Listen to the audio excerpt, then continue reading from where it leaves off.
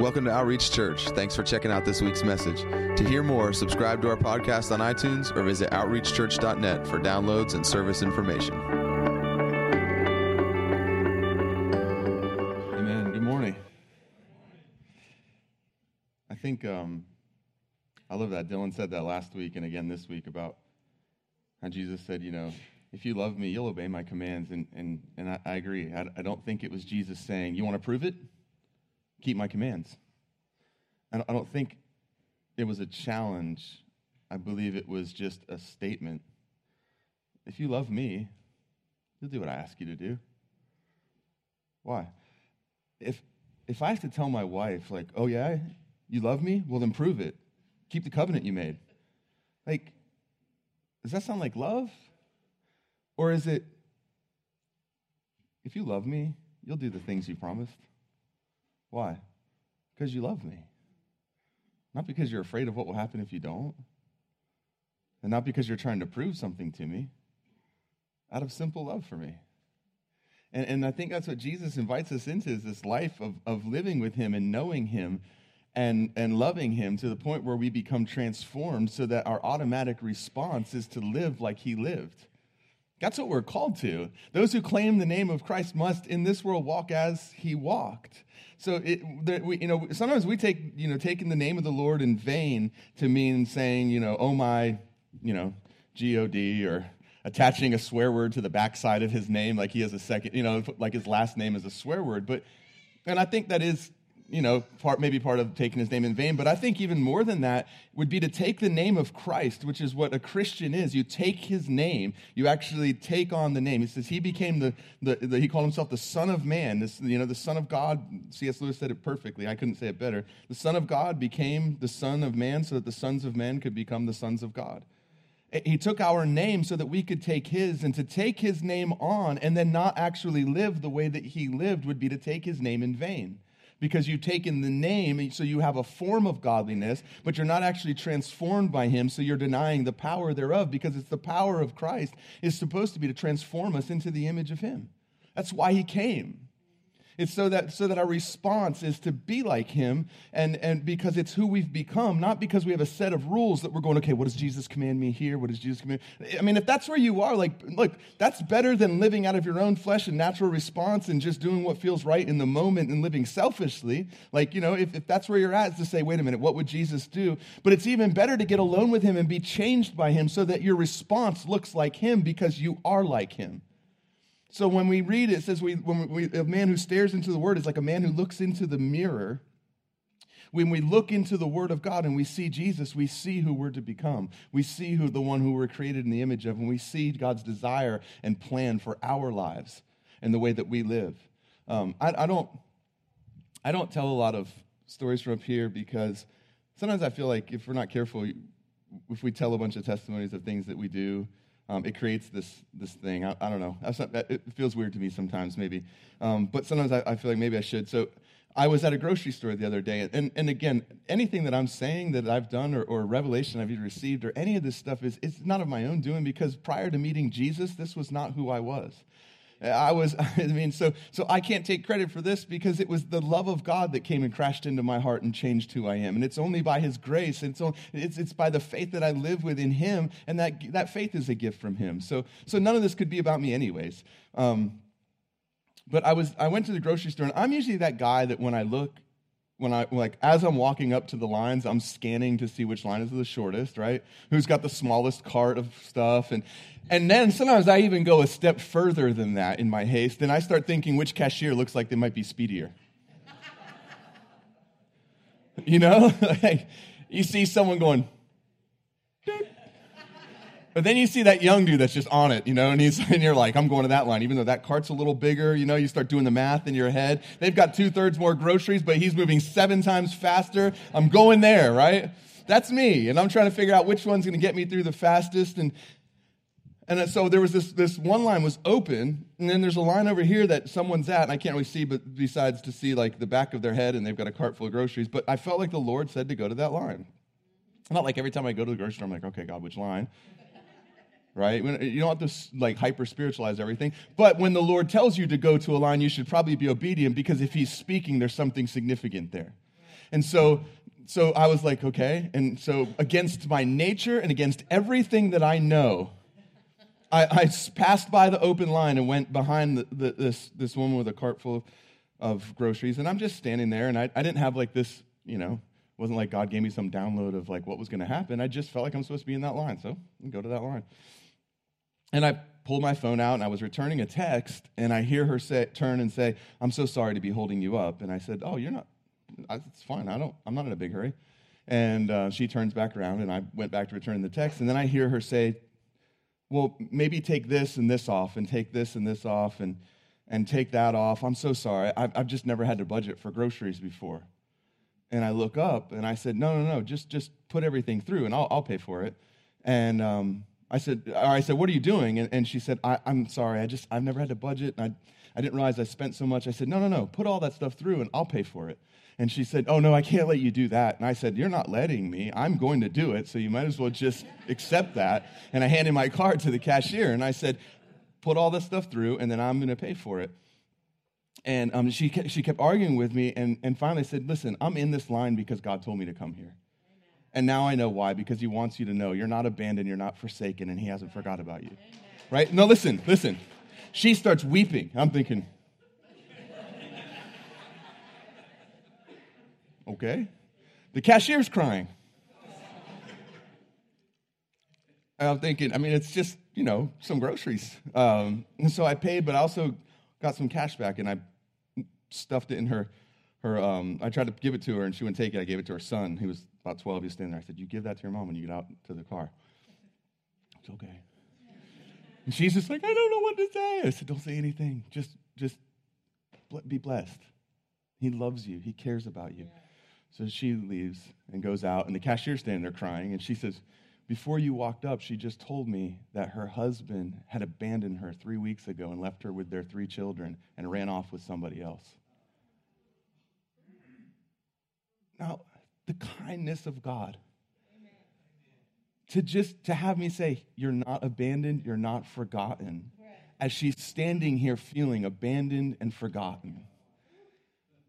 So I'm like, oh, that's so amazing, because it's like, it's just so awesome that, and here's, so I leave, and I'm walking out, and of course, she's parked right next to me.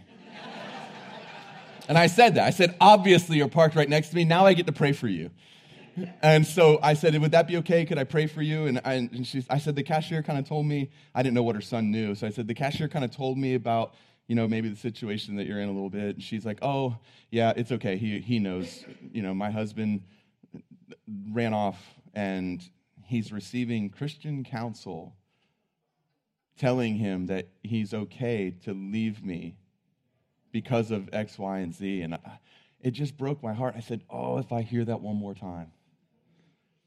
And she said, I don't know what to do, and I feel just alone." And I said, "Listen, he sent me to this grocery store on this day in that line so that you would know he loves you.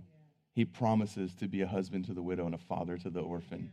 I said, "You guys aren't abandoned." I said, "There's a time right now for you to press into him and experience him in a way you never have before." I said, "And one thing you can't do is don't let your heart get bitter towards your husband. Don't let what was done against you reproduce inside of you. Don't you dare let that change you. And you just keep loving him and praying for him, and because he's in trouble." And so I prayed with her and then got in the car and left. And now I was crying as I was driving away, just thanking God. But the amazing thing about that is I didn't wake up that morning with a checklist of pure religion in front of God is this, to take care of the orphan and widows in their distress. And I wasn't like walking around striving, trying to find, I got to find something to do. No, we live this life with him. And then here's the beautiful part about this is he looks and he sees people whose hearts are fully devoted to him. And we were talking about this yesterday, like, what an honor that God said, "There's one of my daughters that needs to know she's not abandoned and forsaken. And if I tell Roy to go to that line and he hears what she says, he'll respond with my heart." To be entrusted with that. Listen, who can boast in that when the man that I was wouldn't have even heard her? wouldn't have even heard what she was saying. Never mind, actually cared enough to step into a place of showing her the Father's heart. And here's the deal. From that day forward, the enemy can never again come to her with the lie that she's abandoned, forsaken, or forgotten about, because she has a story of God stepping into her reality and telling her, you're not forsaken, you're not abandoned, you're not left alone. I love you, I'm for you. And it just silences the voice of the enemy. Why? Because there's people on this earth who actually have been transformed by the grace of God and believe that to live is Christ. And so if I'm alive and I'm in the grocery store, look, I mean, how many times have I gone to the grocery store and something like that doesn't happen? It's not like every time you go to the grocery store you have these, but sometimes it should. All right? Because there's a world out there that needs to know what he's like. And that's the reason that you became transformed and you became born again, was so that he could transform you into the image of his son, so that people could look at you and you could say to them the same way Jesus said, if you've seen me, you've seen what the Father's like. That's not like a heady, lofty thing to say. It's the goal of Christianity, is to become like Jesus. And Jesus said, look, I came to show you what the Father's like. There's a lost, dying world out there that doesn't know what he's like, that have been he's been misrepresented so many different ways. So many people have this idea of who God is that is so far from who he is. And their lives are controlled by fear and bondage, and they never feel like they measure up, and they never feel like they're worthy, and they don't even count themselves as worthy to come before him. The idea of worshiping him in the beauty of holiness, like Scripture says, come before him in the beauty of holiness. That's so lost to so many people because they feel everything but beautiful and everything but holy. And so God is sitting on the throne with his arms crossed, looking at them with an eye of judgment. And who would want to come before that? Why would you open yourself up and commune intimately with him if that's the way that your perception of him is? That's why we have to understand the message of righteousness and who we are in Christ. Now, open your Bibles up to Hebrews chapter 10, because that's what I want to talk about today. But what brought me to telling that was I wasn't like, Jesus, I need to prove that I love you today. No, it was, Jesus, I love you. And then he says, I know you do. And because you do, you'll do what I ask you to do. So if I tell you to go to that line, you'll go to that line. If I prompt your heart to help out someone who needs help, you'll help out someone that needs help. And at the end of it, I didn't walk out of the store and go, see, I told you I loved you. Like, how weird would that be? Like, how weird would it be if you came home and your wife was like, I just want to let you know I didn't cheat on you today. What? Yeah, well, I mean, I made a promise to you, and I told you that I love you, and I'm going to keep that promise. I just want to let you know that I proved that I loved you today, because that'd be so weird. There's this natural expectation of, like, of course you didn't. Why would you do something apart from love if you love me? And I think with Jesus, it's like that, like, yeah, of course you do what I ask you to do because you love me. Because the love of God has been shed abroad in our hearts. You've been transformed. You've been changed. So Paul's saying, he's talking to the church in Corinth. He says, don't you know that, and he lists all these different things, that these habits and sin patterns people lives. He says, don't you know that none of these will inherit the kingdom of God? He says, and such were some of you, but you were sanctified. You were justified. You were saved. He says, listen, that kind of stuff, that's who you were. And now you've been changed. That stuff should be so foreign from you. Like, that's who you were before you met Jesus and before he transformed your life and before you became a new creation and accepted the righteousness of God that was paid for by the blood of Jesus when he died on a cross for your sins. Like, Paul's like, to him, I think it's almost so foreign for him to even think that people would live that way because of the way he was transformed by Jesus. And he looks and he's like, why? He says, there's jealousy and envy and strife. Why are you acting like mere humans? What's he saying? He's saying, listen, you can't listen to the leading of the Spirit of God and live that way. A mere human being, a brute beast, is led about by their own senses. He says, and that's who you were, but then the Spirit of God came and lived inside of you. Truth came. Why would you live the way you lived prior to that? When you were just a mere human being walking around, not possessed by the Spirit of God, not cleansed of all unrighteousness, not filled with his Spirit and given a new reason for living, why would you live that way now? And I don't think he's saying it like, I don't think he was being sarcastic or condescending or trying to beat them down like, what's wrong with you? I think he's genuinely like, To him, it doesn't make sense. Like, wait a minute, I know the gospel that was preached to you. He reminds them of that. He says, you remember what was preached to you? And I think he's thinking like, wait a minute, I remember the gospel was preached to you, so I know I preached it. I know you heard the truth. And I saw the fruit of repentance in your life, and I saw that you got baptized into new life in Christ, and the Spirit of God came and lived inside of you, and you were made holy. He reminds them of that later. He says, anyone that destroys the temple of God, God will destroy him, for his temple is holy, and that is what you are. Like, he says, you guys became these holy vessels and dwelling places for the presence and the Spirit of God to come and live inside of. So why would you live the way that you did before that? You're living like mere humans. So Hebrews chapter 10 kind of explains this stuff, and it also gives purpose to it. And we're going to read from the beginning of the chapter to like the 22nd verse. It says, "For the law, since it has only a shadow of good things to come, and not the very form of things, can never, by the same sacrifices which they offer continually, year by year, make perfect those who draw near. Otherwise, would they not have ceased to be offered? Because the worshipers, having once been cleansed, would no longer have had any consciousness of sin. But in those sacrifices there is a reminder of sins year by year. For it is impossible for the blood of bulls and goats to take away sins. Therefore, when he comes into the world, he, capital He, Jesus, comes into the world, he says, sacrifice and offering you have not desired, but a body you've prepared for me. In whole burnt offerings and sacrifices for sin you have taken no pleasure. Then I said, behold, I have come. In the scroll of the book it is written of me," this is Jesus talking, "to do your will, O God. After saying above, sacrifices and offerings and whole burnt offerings and sacrifices for sin you have not desired, nor have you taken pleasure in them, which are offered according to the law. Then he said, behold, I have come to do your will." He takes away the first in order to establish the second. By this will, what will? The will of God that he came to do. By this will, we have been sanctified through the offering of the body of Jesus Christ once for all. Every priest stands daily ministering and offering time after time the same sacrifices, but which can never take away sins. But he, having offered one sacrifice for sin for all time, sat down at the right hand of God, waiting from that time onward until his enemies be made a footstool for his feet. For by one offering he has perfected for all time those who are sanctified.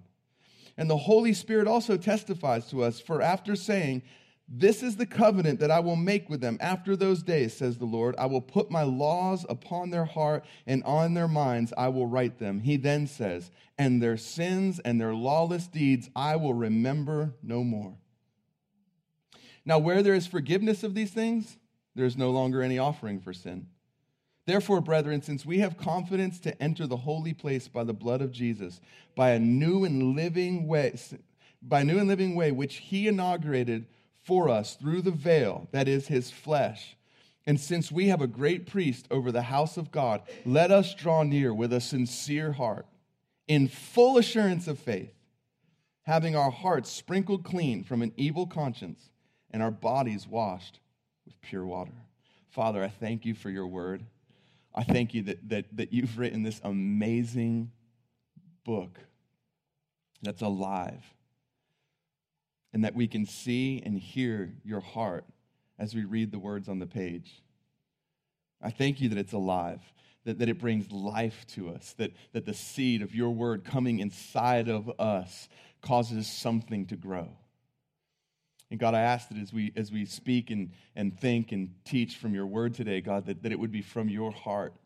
God, that we would hear with ears to hear, that our minds, God, that we have the mind of Christ, that we could comprehend these things, that spiritual things are understood by spiritual people.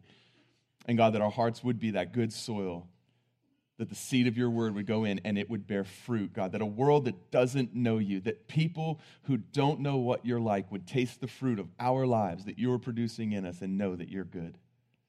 In Jesus' name, amen. All right.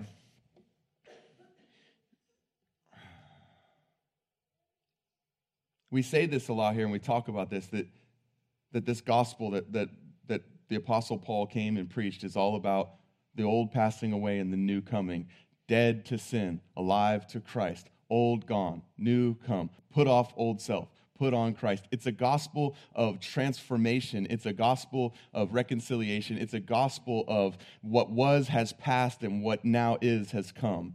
And it's not the idea of like, well, this is a temporary Band-Aid for the things you've done wrong. It's like, no, that was what the law provided was a temporary appeasement for the sin. But now Christ has come and everything has changed. It's why, well, I'll get ahead of myself. I get so far out there because it's like you see these verses and then you start thinking of other verses, and that's what happens when you. That's why you need to read and know the Word of God, because you're thinking about a verse and it reminds you of a verse, and you jump to that verse and you're like, "This is what you were talking about." You know, it's like when John comes in. I'm going to get ahead of myself. See. He starts out, he says, "For the law, since it only has a shadow of good things to come and not the very form of things, can never, by the same sacrifices which are offered continually year by year, make perfect those who draw near. Otherwise, would they not have ceased to be offered, since the worshipers, having once been cleansed, would no longer have had consciousness of sins? But in those sacrifices, there's a reminder of sins year by year." He says, listen, the law was a shadow of good things to come. It wasn't the thing to come. It was a shadow of things to come. The good things to come were the gospel that Jesus Christ came and preached, the gospel of the kingdom, the fact that he was going to give his life on a cross in place for our sins, that God would make him who knew no sin to become sin, so that we who were full of sin could become the righteousness of God in Christ Jesus. That's the good things to come. And so the law was a shadow of that, but it didn't have the image. It didn't have the exact image of what was coming. And so it says this. It says, and this is a part that I love. He says, it could never, by the same sacrifices they offer continually year by year, make perfect those who draw near. Otherwise, would they not cease to be offered? In other words, he says, it actually didn't remove anything from you, because if it removed it from you, you wouldn't continue to sacrifice year after year for it. So the best it could do was cover, but it couldn't take away. And he says, even in those sacrifices, there was actually a reminder of sin. That when you would come into that place and you would offer sacrifice, it was a reminder. You were conscious of the sin that you committed. You were conscious of your wrongdoings. And so every year when you would come and make a sacrifice, it was just another fresh reminder of who you were and where you had fallen short and how you had missed it. And you had to continually do that over and over and over again. He says, otherwise, their consciousness of sin would have been cleansed and they would have stopped giving sacrifices. In other words, like if it could actually remove something and change you, you wouldn't have to continually come and make sacrifice over and over again. It would have been done when you made that sacrifice, but the law couldn't do that. And so he says, there was a reminder of sin year by year. Why? Verse 4, for it was impossible for the blood of bulls and goats to take away sins. It couldn't actually take away sin. So even though the sin that you committed was paid for, the penalty was paid for by the shedding of the blood of bulls and goats, it didn't actually remove that from you. And so there was this consciousness of sin that constantly dwelt in the mind of people. And the thing that they were doing to actually atone for the sin was also a reminder of the sin continually over and over and over again. It's why for the Christian who is born again in Christ to continually confess the same sin over and over again and ask to be forgiven over and over again is a useless and fruitless endeavor, because when God forgave you, he said, I remove their sin as far from them as the east is from the west. And he said, I will remember their sin no more. So he doesn't even know what you're talking about after it's been forgiven. Why? Because he's not a man that he should lie. He esteems his word even above his own name. So if he said, I won't remember your sin, when you come to him and you confess that sin that's already been covered, that's already been confessed, that's already been forgiven, he doesn't even know what you're talking about because it's removed from him as far as the east is from the west. So you don't feel any better. Why? Because nothing has changed, and everything that would change already changed when the sacrifice was made for the sin. Now it's up to you to actually live by faith that what he said he did, he actually did. It's not God. He said once Jesus made this sacrifice, he sat at the right hand of God the Father. He's done once for all time. He's not going to come and die again. And so we have to live by faith in the finished work of Jesus rather than in faith of what we have done. I'm going to get so far ahead of myself, but I can't. I know, but I got to stay in somewhat of an order, right? And so this is why when John the Baptist made the statement he made, it was so radical because he sees Jesus coming. Now listen, just take Scripture and let it all fit together, right? So the blood of bulls and goats couldn't take away sin, but John sees Jesus coming. John chapter 1, verse 29. The next day, he saw Jesus coming and said, "Behold, the Lamb of God who takes away the sin of the world." So the blood of bulls and goats couldn't take away sin, according to Hebrews, but Jesus, the Lamb of God, comes to take away the sin of the world. Not to cover the sin of the world for a time, and then you have to go back and get sprinkled again, and get sprinkled again, and get sprinkled again, and your faith is only as good as your ability to have lived well after, in the time period since the last time you were sprinkled. No, he says, listen, what the blood of bulls and goats couldn't do, which God wasn't happy with, he said, in the sacrifice of bulls and goats, you took no pleasure. In other words, God wasn't happy that his people had to continually come and were constantly conscious of their sin and reminded of their sin. He says, what the blood of bulls and goats couldn't do, John declares, Jesus, the Lamb of God, came to do, to take away the sin of the world. That's why the law was a shadow of the good things to come. So now you see why Jesus said, repent, for the kingdom of heaven is at hand. Repent, that word, we said it over and over again, is metanoia. Metanoia. It means to change the way that you think. And some people, they have a hard time with that because they say, well, it's more than just changing the way you think. You have to actually change the way that you live. How do you change the way that you live? You're transformed by the renewing of your mind. So when your mind becomes renewed, the rest of you becomes transformed. You don't try to change what you think by the way that you live. That never works. That's legalism. That says I'm going to do enough to finally make a difference here. Grace says, no, you have to actually believe here, and then out of your belief here will flow the way that you live. So as the way that you think is changed, the way that you live will line up with the new truth that you actually live, that you actually believe, that you actually know. That's why Jesus said, if you continue in my word, then you will know the truth, and the truth will set you free.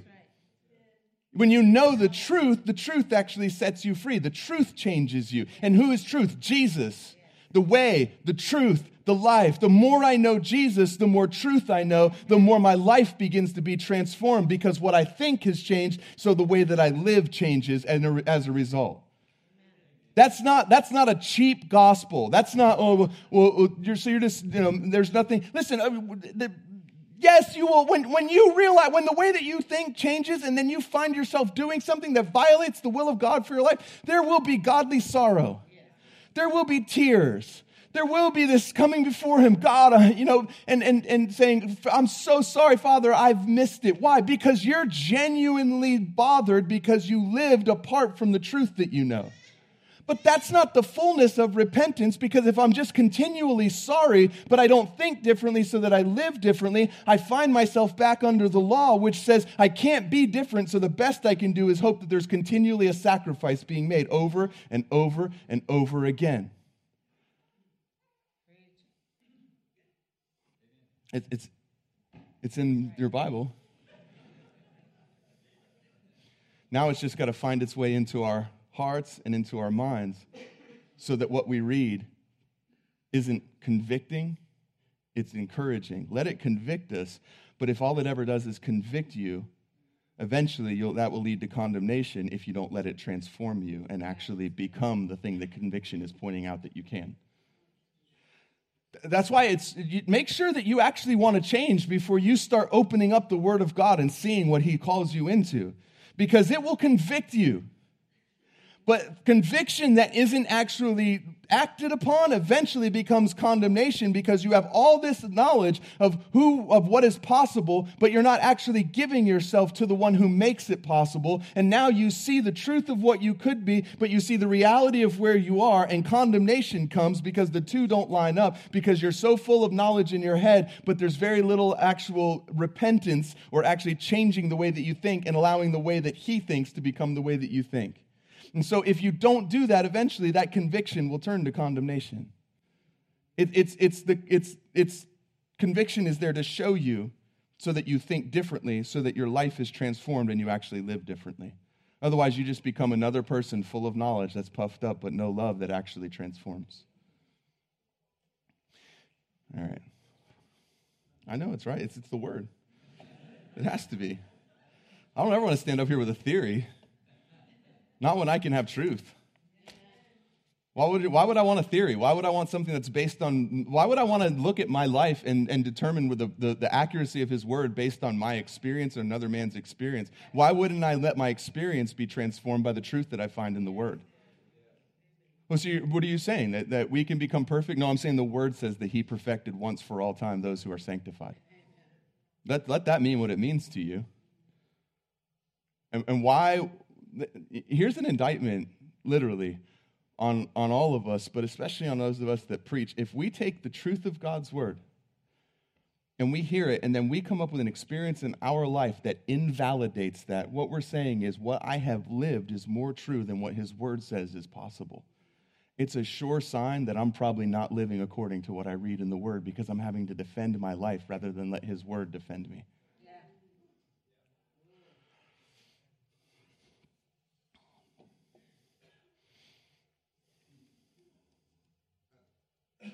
So you know why I can stand up here and smile when I say this?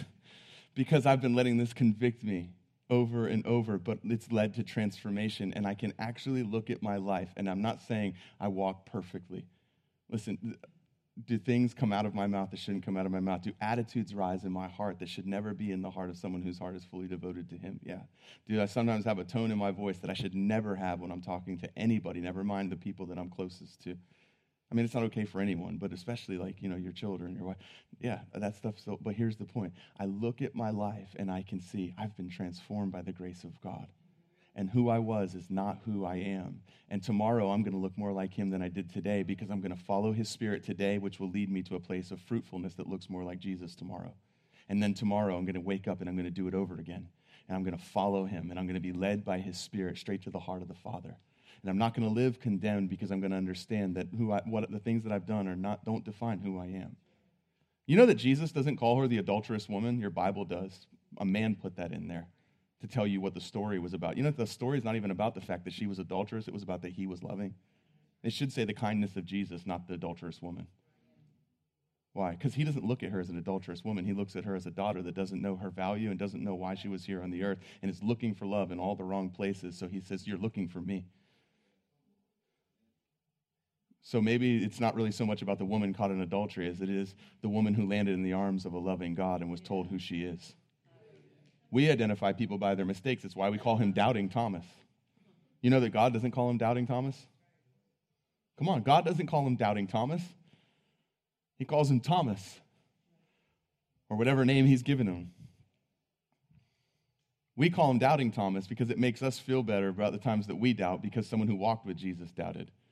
So then we feel okay by justifying, with saying, well, even Thomas, he walked with Jesus and he doubted. That's not the definition of his life. We defined him by the one time that we found where he lacked faith and said, I didn't believe what was said to him. How about the time when Jesus tells him right before that, he says, I'm going to go to Jerusalem. They're going to kill me. And Thomas says, before anybody else, Thomas pipes up and says, then we'll go and die with you. Why don't we call him Courageous Thomas? Why don't we call him Thomas who was ready to give his life for Jesus? Why don't we call him by the good that we read that he did rather than the mistake that we read or the time that he was caught in doubt? Because if we find something wrong with him, it keeps me from having to find what's wrong in me. And if I actually let God deal with what was wrong and I believe that I am who he says that I am, then I can look at people and believe that they are who he says they are rather than finding the one thing that I could find issue with.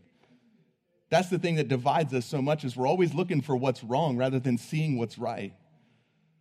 Why? Because our own hearts are looking for what's wrong and we feel condemned, so we feel better about ourselves often by finding what we can condemn in other people. That's not the heart of God. I promise you, when he walks around in heaven, people don't go, there's Doubting Thomas.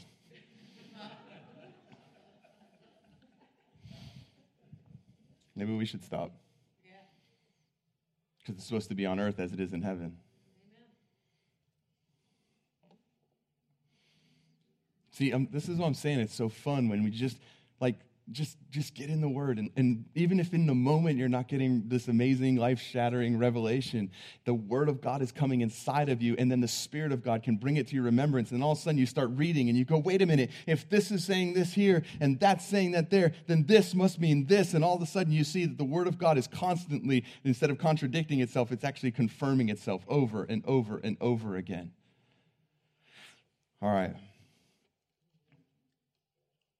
So the idea that Jesus was now here to take away the sin of the world would have been a radically different idea than what they were used to under the law. And that's why Jesus was saying, listen, the way that you think has to change because the kingdom of God has now come. Things are different now that I'm here. Radically, drastically different. Verse 5 says, therefore, when he comes into the world, he says, sacrifice and offering you've not desired, but a body you've prepared for me. In whole burnt offerings and sacrifices for sin, you've taken no pleasure. God took no pleasure in them having to sacrifice constantly for their sin, because in constantly having to sacrifice for their sin, there was constantly a consciousness of sin. That's what it says earlier in the Word. And God never created us to live conscious of sin. In fact, he created us to not know good and evil. He told Adam and Eve in the garden, he said, don't eat from that. That's the knowledge of good and evil. He wanted us to be innocent towards what was evil. All we knew was good. Why? Because everything else besides the knowledge of good and evil, God said he saw that it was good. Meaning what? Everything that Adam saw was good. God never wanted him to actually know good and evil. He wanted him to be innocent towards it and not constantly conscious of what was wrong. I promise that's in Genesis. It's there. It's always going to be there. So he says, you've not desired, nor have you taken pleasure with them, which are offered according to the law. Then he said, behold, I've come to do your will. He takes away the first in order to establish the second.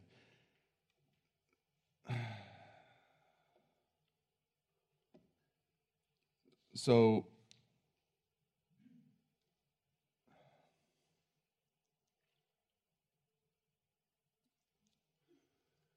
I can see that clock back there.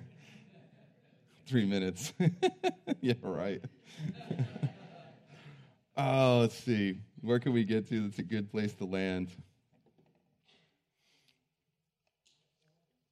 says he takes away the first in order to establish the second. So the first was the thing where sins were covered but not removed. So there was consciousness of sin constantly in the minds of the people, which continually kept them from coming into his presence. Only the high priest could come into the presence of God because the people were aware of their unworthiness and the fact that they weren't holy enough to stand before God. He says he takes away the first, which was what? Sinful people can't be in the presence of holy God, to make way for the second, which was what? A holy God became the sin of humanity so that sinful humanity could be redeemed and stand in the presence of a holy God. Come on, this is the whole point of this thing. It is. That is the whole point to this thing.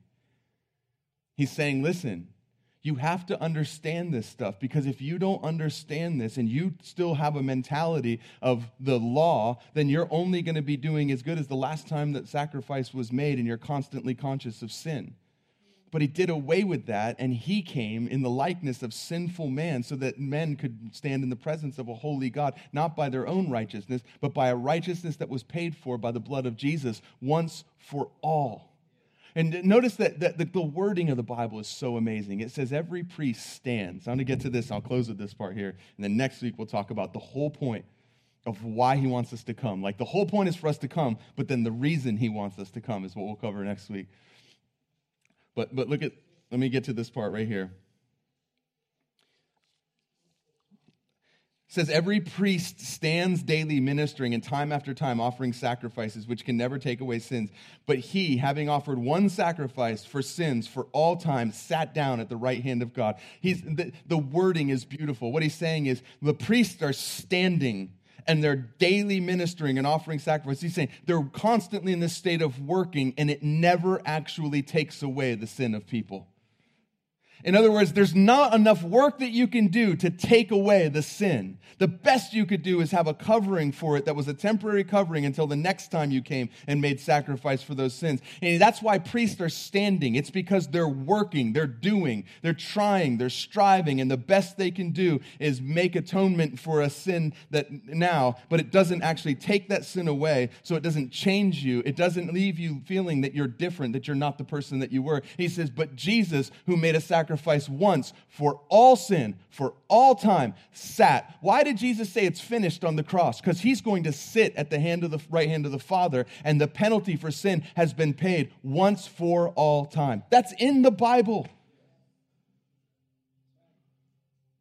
This is what Paul was talking about when he said, now we see that God, through Christ, was reconciling the world to himself, no longer counting their sins against him. So we beg, as though God himself begs through us, be reconciled to God. What's he saying? This thing that kept you from coming to the Father, we now can see that God was taking care of that once for all with Jesus. So every single bit of sin and every bit of the penalty and every bit of the separation that it caused has been reconciled once for all by the blood of Jesus Christ. So now we beg. So you're saying everybody's saved? No, I'm saying everybody can be, because everybody's sin has been dealt with once for all by the blood of Jesus. So now we beg, as though God himself begs through us, be reconciled to God. What's he saying?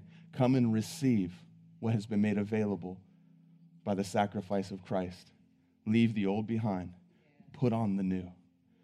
Put off the old, which is being corrupted because of the deceit of lust, and put on the new, which is created in the likeness and righteousness of God.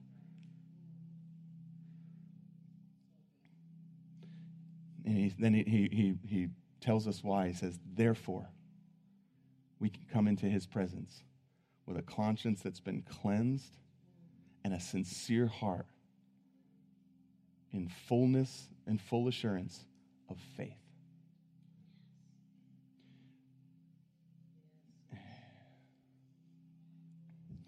I said I was going to close with that, but man, I want to get to that part.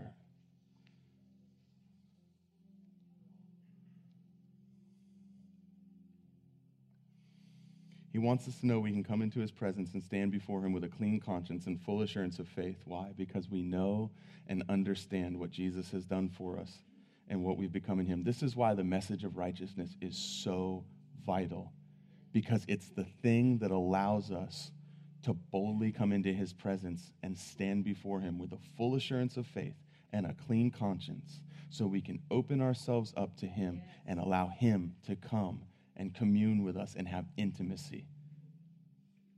Like, if you don't understand that, you won't feel worthy to come into his presence.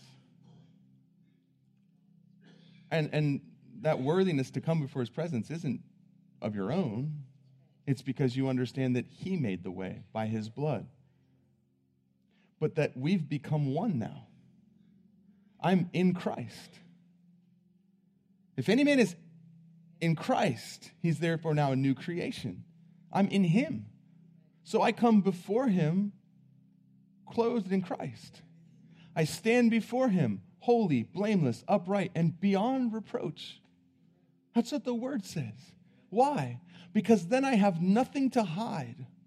And I'm not covering myself in my nakedness, because I'm clothed with Christ and I can open myself up to him, because I'm not afraid of what he's going to see, because I've had my sins cleansed by the blood of Jesus.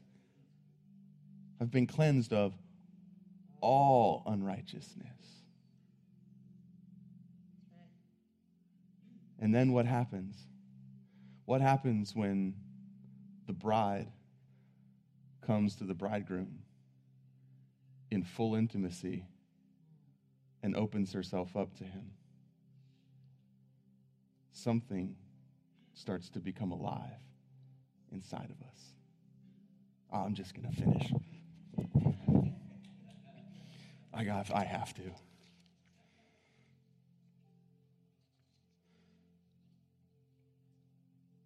Luke chapter 1, verse 26. This is not just for Christmas. Don't just read the Christmas story on Christmas. Now in the 6th month, the angel Gabriel was sent by God to a city of Galilee named Nazareth, to a virgin betrothed to a man whose name was Joseph, of the house of David. The virgin's name was Mary. And having come in, the angel said to her, "Rejoice, highly favored one, the Lord is with you. Blessed are you among women." And when she saw him, she was troubled at his saying and considered what manner of greeting this was. Then the angel said to her, "Do not be afraid, Mary, for you have found favor with God. And behold, you will conceive in your womb and bring forth a son, and shall call his name Jesus. And he will be great, and he will be called the Son of the Highest. And the Lord God will give him the throne of his father David. And he will reign over the house of Jacob forever, and of his kingdom there will be no end." Then Mary said to the angel, "How can this be, since I do not know a man?" The angel answered her and said to her, "The Holy Spirit will come upon you, and the power of the Highest will overshadow you. Therefore also the Holy One who is born will be called the Son of God." There's a word there when he comes to Mary that's used when he says, "Rejoice, highly favored one." That word there for favored one, for favored, is used one other time in the Bible. One other time. It's in Ephesians chapter 1. "Blessed be the God and Father of our Lord Jesus Christ, who has blessed us with every spiritual blessing in the heavenly places in Christ, just as he chose us in him before the foundation of the world, that we should be holy and without blame before him in love." Does that sound like Hebrews? He chose us. It was his idea that we could come before him holy and without blame in love. Wait, it gets better. "Having predestined us to adoption as sons by Jesus Christ himself, according to the good pleasure of his will, to the praise and glory of his grace, by which he made us accepted in the beloved." That word "accepted" there is the same word that is used when it says Mary is favored by God. Why? Because both are being told the same thing.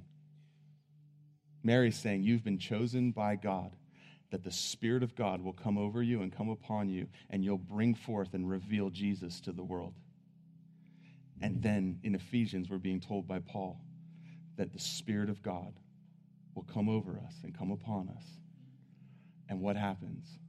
Because we've been made right by Jesus, because we've been made accepted by him, because we come before him, we get alone with him in intimacy, and the Spirit of God comes inside of us, and something begins to grow. And we've been highly favored, just like Mary, to what? To bring forth and present Christ to the world. It's the same thing. It's the same thing. It's pretty incredible. That God would choose us to manifest his Son and to show the world what Jesus is like.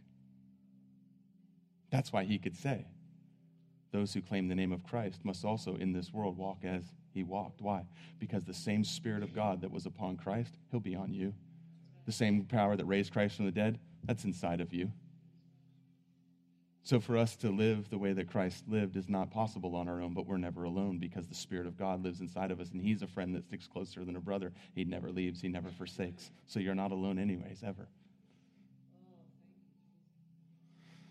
But if you don't believe that, and you don't believe that you really have become righteous, if you really don't believe what it says in Ephesians, that he chose us in him before the foundation of the world, that we should be holy. That word holy means pure.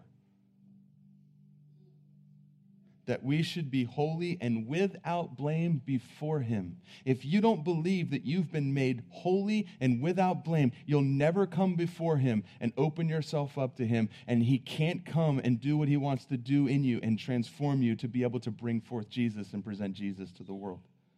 Because you'll always be guarded, you'll always be closed, and you won't feel that you can come before him and open yourself up to him and allow him to come and do what he wants to do in your life.